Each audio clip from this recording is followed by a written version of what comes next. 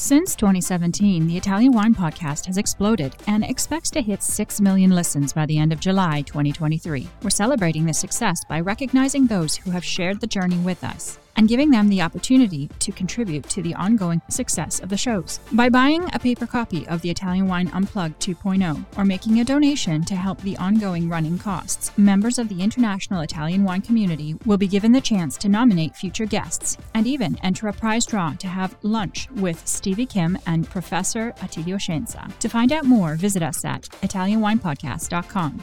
Chin chin!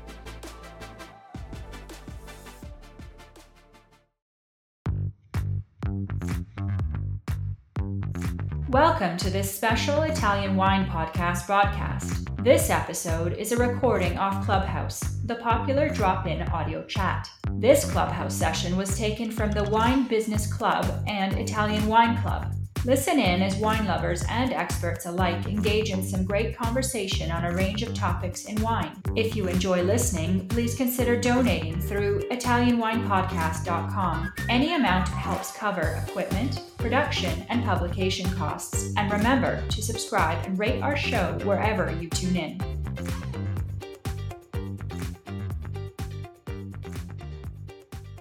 Hello, everybody. My name's Stevie Kim, and welcome to the Italian Wine Club on Clubhouse. And today, this is, of course, the Ambassador's Corner. We're approaching our 100th episode of this series, the Ambassador's Corners. It's more like a fire chat style. And what it is one of our Italian wine ambassadors at large, they get to choose their favorite wine producer in Italy, and they have this call for it. It's about 60 minutes, and it is actually one of our most popular shows which gets replayed on the Italian Wine Podcast. And today's mod is Kevin Di Lucente. Ciao, Kevin. Ciao, Stevie. Thanks for having me back. Yeah, how are you, Kevin? I'm doing great, despite all the smoke smog from the Canadian wildfires. Yes. Yeah, you're surviving. That's good. Listen, so of course, for those of you who are less familiar, Kevin Di Lucente, he was the top student from our New York edition, Vinitaly International Academy, a few years back, like 3 years back, I want to say. July 2021, Stevie. Okay, I remember July 20. Yeah, you remember very well. And of course, he has been in the wine industry for numerous years, I think about 15 years. Still represents Wineba, from what I understand. And today he has chosen, who is your favorite producer you've chosen? Paolo Montioni. Paolo Montioni. So tell us a little bit about Paolo. Why did you choose Paolo to be on your call today? Well, the VIA community is great at connecting people, and I not so secretly love Sagrantino, and I saw last year the VIA community went on a cultural trip there, and you were jealous. Also quite recent. I was jealous, and I saw that you and Leica were recently there in the videos that you've been producing, and I'm like, I want to go. You will Leica have was to very go. kind to introduce. Okay, it's fantastic. I definitely will. Yes. So what are the learning objectives today? Well, aside from the obligatory learning about the region, the history, the estate, the native grapes, and all that, as someone who works in the wholesale field, we quite often hear a lot of technical information, how are the wines made and whatnot. But something I wanted to get into a little bit in this conversation is how are the wines, how do we sell the wines? How do we as ambassadors of Montefalco and Italian wines in general go into the markets, and what do we, other than telling them about, stories and history, how can we effectively sell the wines and represent them best in the market? Yeah, that's a great point, because I've been on kind of a talking tour lately in Italy, and I've been trying to tell the producers and the winemakers. I mean, we take it for granted that the wine is good, what's in the bottle, right? But the most difficult part is selling the wine. So that's caused a lot of discussion all over Italy. So hopefully we will be listening to this conversation very quickly. So I'm leaving the mic over to you now, Kevin, and we'll come back towards the end of the show to see if there are any questions. Okay? Sounds good. Thanks, Stevie. Okay, ciao. Paolo, I'm going to give a little quick synopsis of who you are, real quick, and then we'll get into some questions if that's okay. Ciao, Kevin. Of Yeah, thanks course. for joining us. So, Paolo Montioni, he has been the owner of Cantina Montioni for the last 20 years and declares himself 100%, 100% Montefalchese, as he was born and raised there. He has a lovely wife, Sarah, and is the father of two children, Giacomo and Matteo, and has the passion to cultivate Sagrantino and promote the wines all over the world. He also loves traveling. He's traveled to over 50 countries to date. Oh my, Paolo, you are definitely racking up the countries. I'm nowhere near that number. And obviously, you just love promoting Umbria in general throughout the world on all your adventures that you go on. Paolo, welcome. Thanks for joining. Ciao, Kevin. Welcome. Thank you. And hello to everybody. Yes, of course. I visited 50 countries of the world for my pleasure and, of course, for my business. Terrific. So you go off on adventure while you're in these countries. What are some of the adventures that you've been on? Depend. Adventure can be visit the city center, visit the Medina, or visit the real style of the country. But the unique goal is take culture to bring in my winery. So you're not climbing Mount Everest, you're saying? Yes. I'm kidding. Let's get into some questions here, and as we do, feel free to get as nerdy, as geeky as possible, because I know that a lot of the listeners of this podcast are very interested in the minute details of things, filling in the cracks of things that are generally known about the areas. And you know, I know that there are people that maybe are listening to this that maybe are not as familiar with the region or the area, but I always think it's better to over explain and get into detail and create curiosity rather than just be general. So don't be afraid to get really nerdy and geeky as I ask these questions. And the first one I'm going to ask you is about the region of Montefalco, its history. I understand that there's some ties to Federico II and quite possibly St. Francis of Assisi. Could you talk a little bit more about that? So of course. So Montefalco, it's the balcony of Umbria, so because it's in the center of Umbria. It's a small town, not too far from Assisi or Spello or Bevagna. It's a beautiful place where the Federico, the Roman Empire.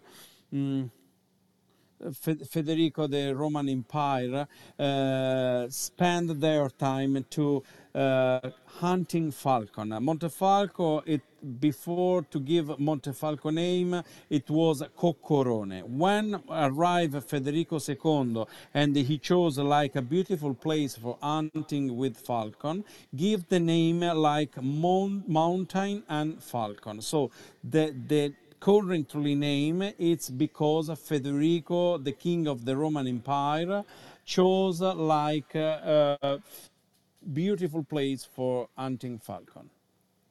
Paolo, do you have any falcons? Not, but you can No. find in the springtime a lot of falcon around of Montefalco. Very, very nice. I like to hear that the tradition remains since Federico II.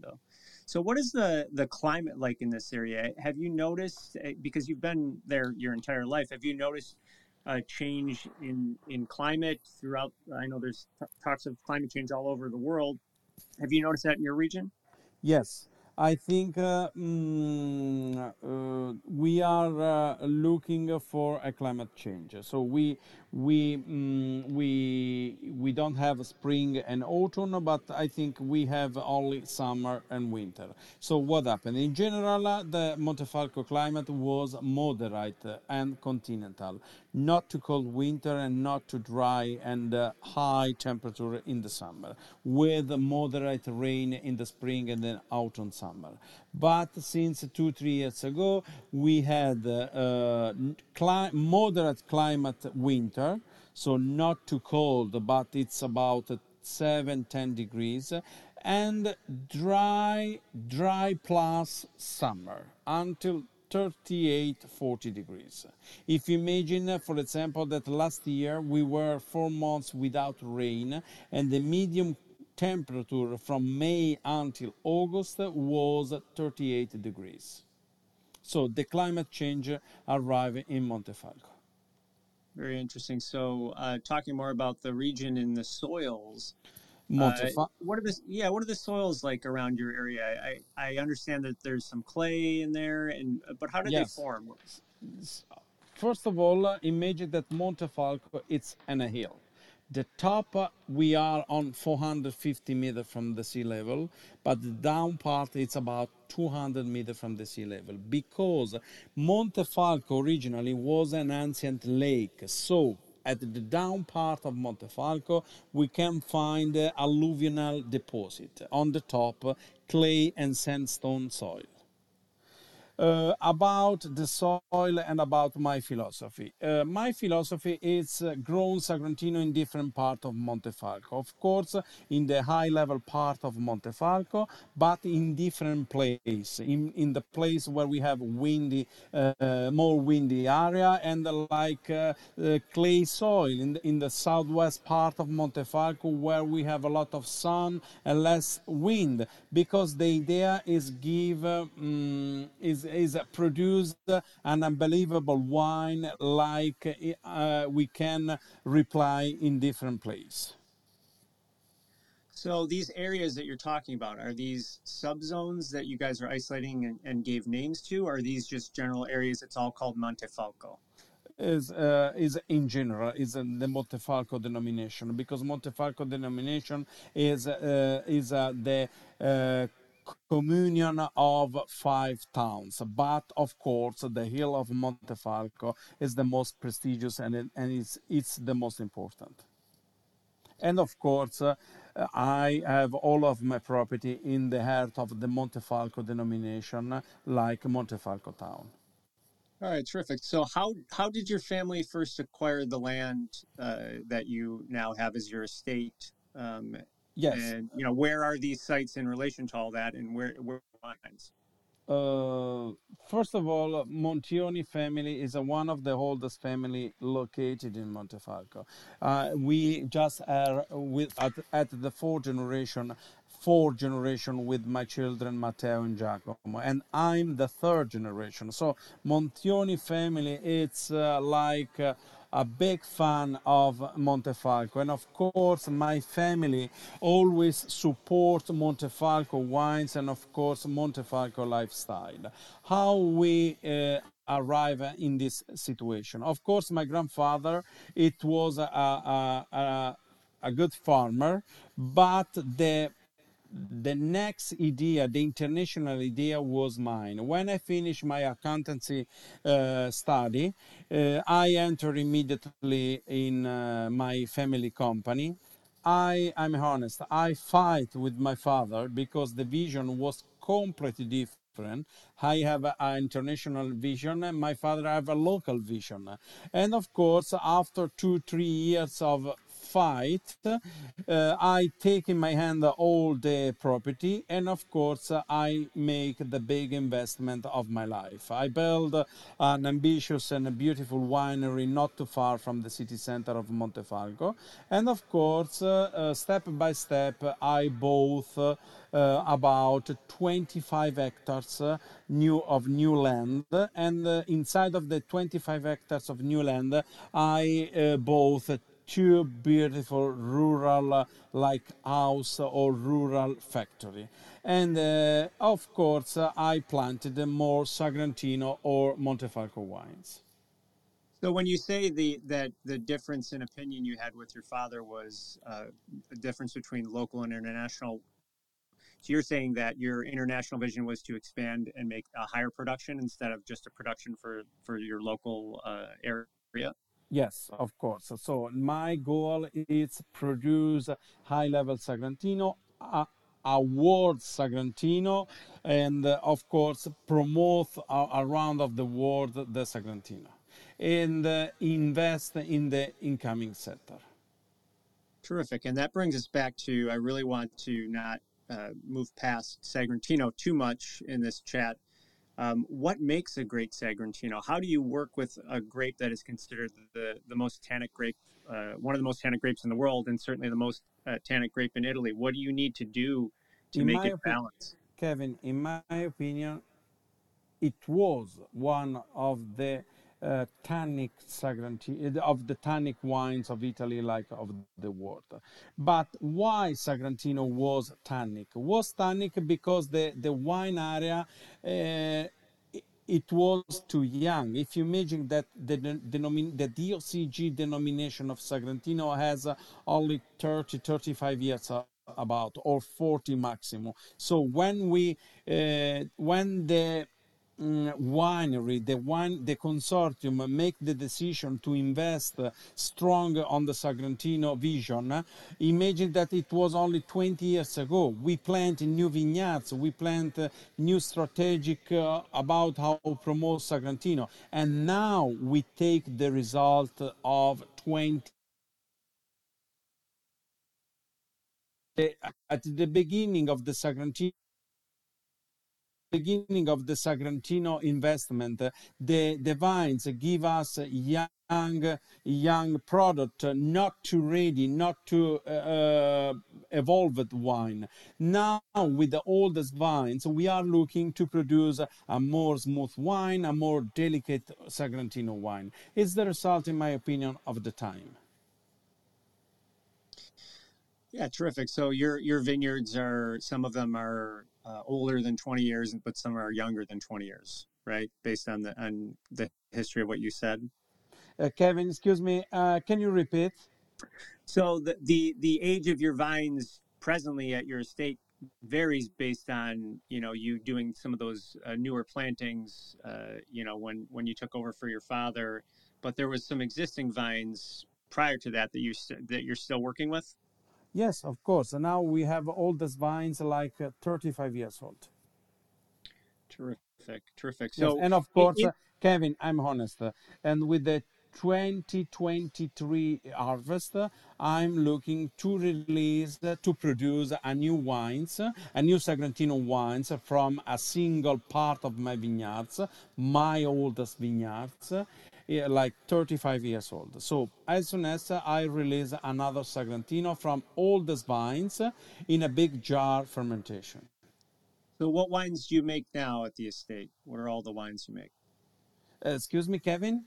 What are all the wines that you currently produce at the estate? We produce Montefalco Rosso, Montefalco Sagrantino Passito, Montefalco Sagrantino regular black label, and of course my special selection from my best single vineyards in honor of my children. So Magia. So in the Montefalco Rosso, what is the makeup of that wine? 65% Sangiovese, 20% Merlot, and 15% Sagrantino, of course. Harvest by hand, 3 different harvests, natural fermentation, 1 year in oak barrels, and 6 months in the bottle. A perfect barbecue wine. Is it very common for people to plant Merlot in the area, and do you find challenges with finding that varietal? Yes or not, but I'm a Merlot fan. Because Merlot, it's adapt grapes, give us always the good result and a good wine. And of course, a good color wine.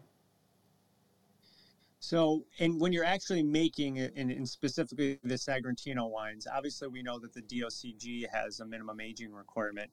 Are you sticking to that? Are you going beyond that? What type of wood are you using? Yes, of course, minimum my Sagrantino. So now I produce 3 different Sagrantino for in the past, in the future. So what happened? I produce a black label Sagrantino, is my regular Sagrantino, and minimum mature 24 months in oak barrels. Of course, we do the late harvest, 15, 20 October, and after the fermentation, in contact with the skins, my Sagrantino matured 24 months in the wooden barrel. Plus, I have my special selection, a limited edition, a limited production wine to celebrate the 4th generation. So the Sagrantino Gold label, the nickname is Magia, like the letter of my children, Matteo and Giacomo, and we call inside of our winery a four-generation wine from the best grapes of my best vineyards. And this kind of Sagrantino, the grapes ferment for 4 months in a wooden barrel, so stay in contact with the skins, the wine stays in contact with the skins for 4 months, and after that, with the same barrels, the wine mature 36 months in the wooden barrel. The third wine, it's our sweet wine, dessert wine with the same Sagrantino grapes. And the Sagrantino sweet wine mature 24 months in a wooden barrel. So, like very similar to in the Veneto with Amarone and Recioto, Yeah. Sagrantino was traditionally made as a sweet wine, correct? Yes, of course. In the past, so the origin of Sagrantino was sweetness. Terrific. So you're still making that as a traditional wine. Yes, in honor of the tradition of Montefalco. And of course, in my opinion, because it's convenient to have all the portfolio wine. So you can introduce with the Montefalco Rosso or continue with Sagrantino, and the end of meal with a sweet wine with tart, cookies, or a good espresso. Oh, terrific. So just a little side detour here. Your family also produces olive oil, is that right? Yes, of course. We grown 5,000 olive trees, plus we have the olive mill. And of course, we produce two different kind of olive oil, cold extraction, healthy olive oil, because our acidity is around below 0.2. Yes, we work strong also in the olive oil sector. So I read that in the bio that you sent over to me that you're the only mill left in the area. Is there a reason for that? Is this just something that people We abandoned over the years? actually in Montefalco, we are the only olive mill. Italian Wine Podcast, brought to you by Mama Jumbo Shrimp. I see. Okay, but there's others in the region. Yes, of course. In the region, I think there are 80, 90 olive mill. What makes the two different olive oils that you make different? It's the different olives that you're using? Yes. Of course, we have the same philosophy of Sagrantino, grown indigenous olives, and the indigenous olives are Moraiolo and Frantoio, and I'm looking to produce two different type of olive oil, one delicate, that the consumer can use for everything, and the delicate, it's harvested by hand, crushed in a cold extraction in my olive mill, and it's blend of two olives, 50% Moraiolo and 50% Frantoio. The other one, it's a little bit intense, it's a little bit peppery, spicy, and of course, it's 100% indigenous olives Moraiolo. So the way that you're farming the olive trees and farming your vineyards, are there certain practices that you use that are universal across the two? Talk a little bit more about how you work your vineyards and your orchards. First of all, fortunately, the time of pruning the olives and the time of pruning the vineyards are not the same. So if you want to know our year work, we started in January with the pruning of vineyards, and the pruning of our vineyards give us 2 months about. After that, we cut the olive tree in 3 months. So January and February we have vineyards pruning. February, March, April, and May olive tree pruning. It's to respect the environment. We don't use tractor or other things. We only use battery scissor. Okay, so we don't have utensil that need gasoline or other things. It's only by hand. We have scissor with electric force, and that we can use by hand. After that, the olive trees sleep until the harvest. So we must only control what happened in the land. We must control what happened in the land. We spray, we give nutrients to the branches of to the leaves and nothing else. So we are looking to attend the harvest. Completely different from the vineyards. From the vineyards, we have a lot of things to do during May, June, and July. We must control that insect or fungus don't attack the grapes. So the work is too hard in the vineyards. So is that the biggest challenge to things like Sagrantino? Is there's pests that you have to deter? In my opinion, no, because I'm looking to look of our past. So I never change the method, the philosophy of grown Sagrantino. In my opinion, if you want to produce an unbelievable wine, it's so important to work hard in the vineyards. And of course, Sagrantino is not a kind of grapes that we can work with mechanical machinery. The secret is work by hand, remove by hand the leaves, pruning very well the vines is so important. Understood. So, how many between the wines and the olive oil you produce? What's your production level like? How many bottles of each do you make roughly? I'm honest. This is a so Kevin. I know very well U.S. wine market because in my winery arrive a lot of U.S. people, and this is a question that I heard frequently from my visitors. I in the olive oil business, it's not correct tell how many bottles, but how many liters, because our olive oil we put in cans and small cans, 750 ml bottle. So I can give you the exactly answer. I produce 50,000 liters of extra virgin olive oil and 65,000 bottles of wines. Terrific. So, you export outside of Italy, correct? Where are your major export markets? US, So, U.S. Who is your U.S. importer? Total Wine. Ah, Total Wine. Very Yes. cool. Yes. So we have a good agreement with Total Wine. We work strong with Total Wine, and of course we are in the LCBO. Another strong market is Canada. In Canada, we have a private importer and LCBO, and of course we are present in Puerto Rico. Very cool. Yeah. Yeah. Yeah. You said many times you're a fourth generation estate. I always like to talk about what it's like working with your family. I've got two brothers and a sister, and I Yes. don't know that I could No, work one with them. brother and one sister, and they are twins. So the fourth generation is getting involved at the winery.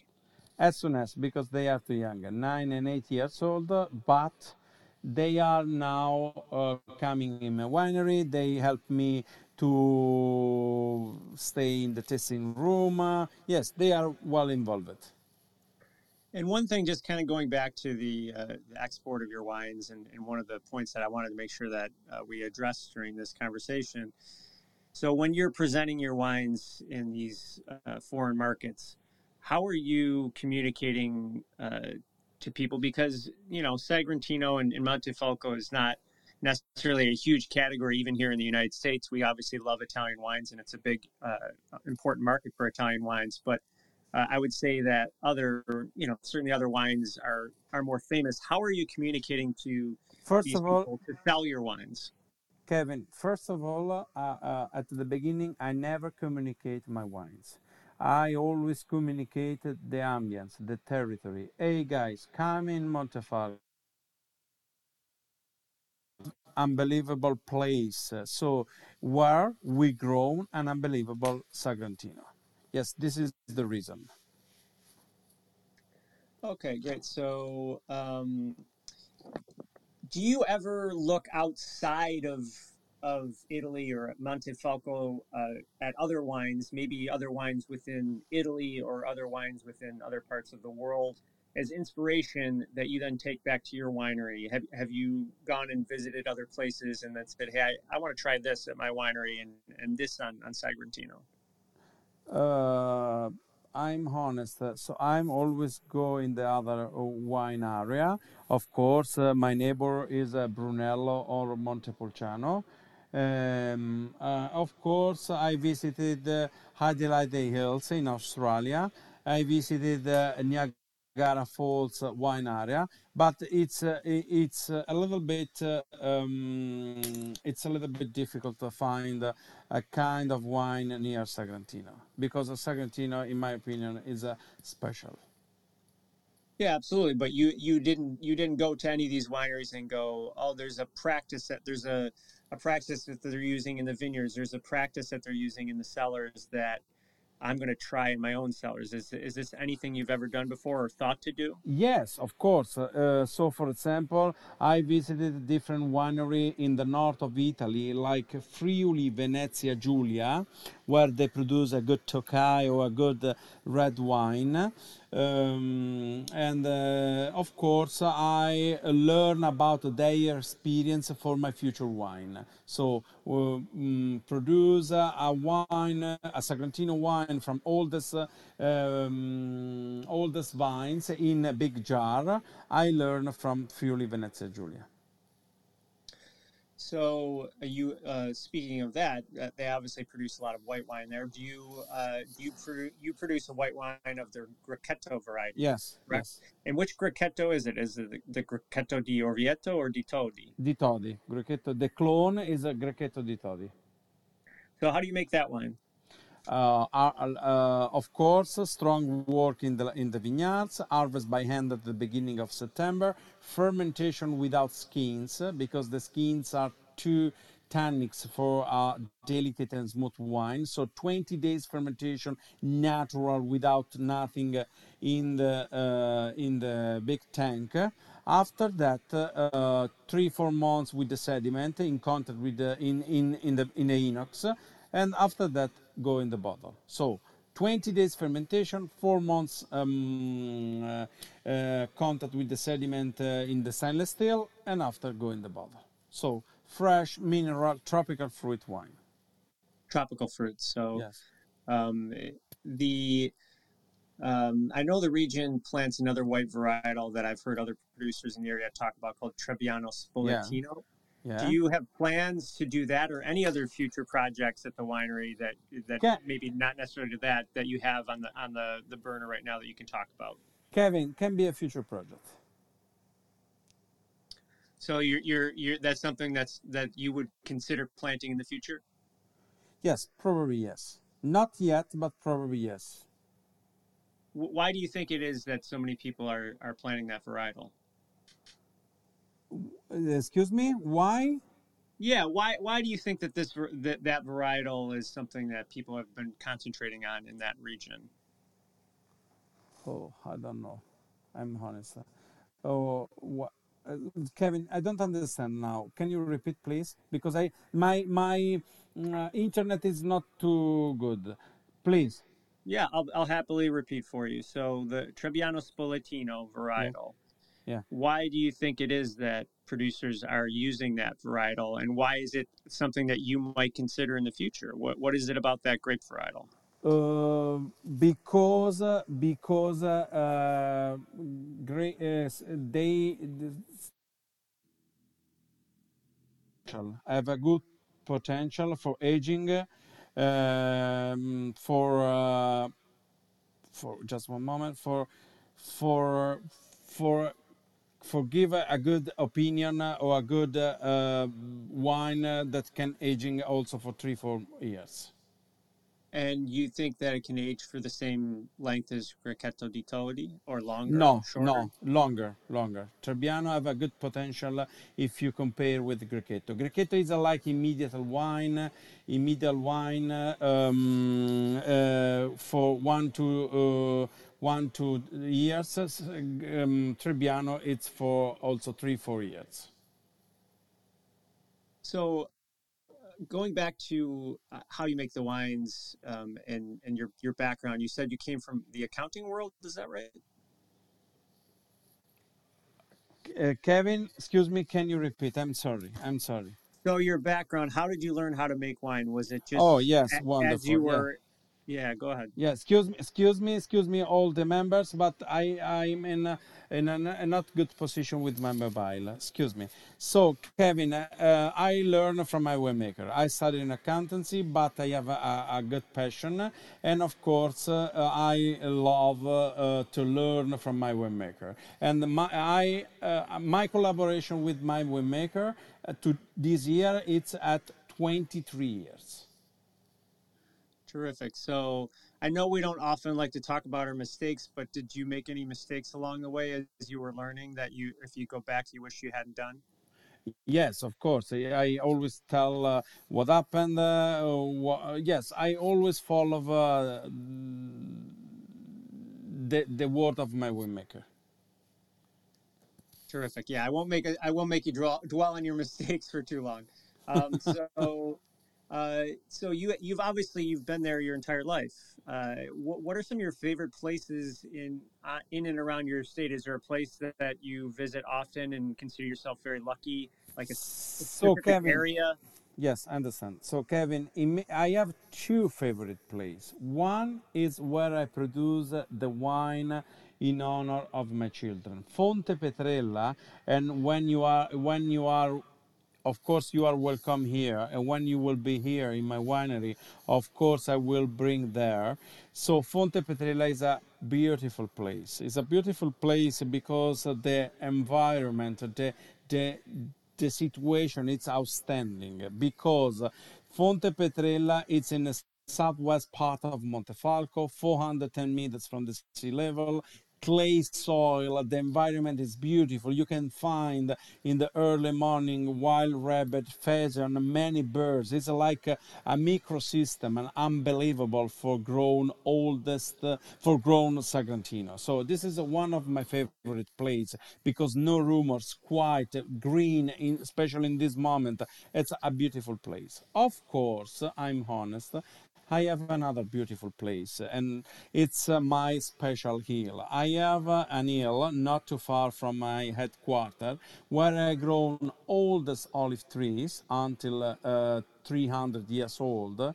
And the particularity of this hill is the view. We have a 360 view on the Umbrian Valley, and of course we can admire the beautiful and most historical cities of Umbria, like Assisi or Bevagna. So I certainly, if I, you know, when I visit your winery, I certainly won't ask you how many bottles of olive oil. I'll only ask how many liters you make. But Bravo, I imagine bravissimo. I imagine I might eat some good food there. What are some of the foods that you use your olive oil in, and then Yeah, ultimately maybe pair with some of the wines that you produce? not good food, but unbelievable food. So, Kevin, I work with a lot of U.S. travel agency. I work with most blogger or influencer from United States, and one of the reason because people want to come in Montefalco, it's because they are hungry because of course Sagrantino is the star of Montefalco, but the food is the second star. It's amazing. So drink a bottle of Sagrantino with a good risotto with Sagrantino, or with a fillet of beef, or with tartare, or cook a very good soup of lentils with on the top 100% Moraiolo extra virgin olive oil. It's like an outstanding situation. So, like, kindly gave me a recommendation to inquire with you more about wine tourism in the area. What is a typical visit to your winery like, and just in general, what are some other things that the region offers to visitors? So there are many things to do in about wine tourism. So people can come.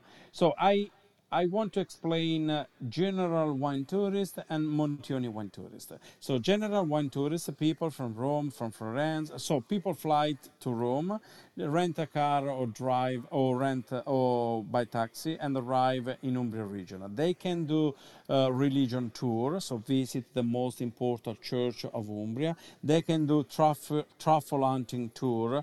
They can do like food tour, so discover truffle, lentils, or pecorino cheese or other things. Or they can do wine tour. Montioni, my winery, is so special for wine tour. If you go in my website or in internet, we are the first on TripAdvisor, the first in Yelp, and we have a good marketing about the tourism season. You can imagine that in my tasting area arrive about 7,000-8,000 people a year. And what we can do, people can book in advance the tour, and they can choose 3 different tours with food or without food. And if they choose the half day with Montioni, we bring in our vineyards, we bring in our oldest olive trees. They can see, they can learn about how we produce olive oil. They can learn about we produce wines, and of course finish their tour inside of our tasting area with a lot of wine and of course a lot of high-level food. Well, that sounds lovely. It's just about lunchtime where I'm at right now, so my mouth is In watering. your here is mid afternoon. Terrific. Yeah. So when these visitors come to your winery and they're going on a tour, what is something that you find most visitors are surprised to learn about the region that maybe they didn't know, maybe something that's kind of a hidden secret about the area? Yes, first of all, the visitors that arrive in Montefalco in my winery, they remain surprised about our professional, our smile, our passion. Second things, they remain surprised about our environment. So walk around a green way or in the fields of Sagrantino, or find wild asparagus near the trunk of the olive trees.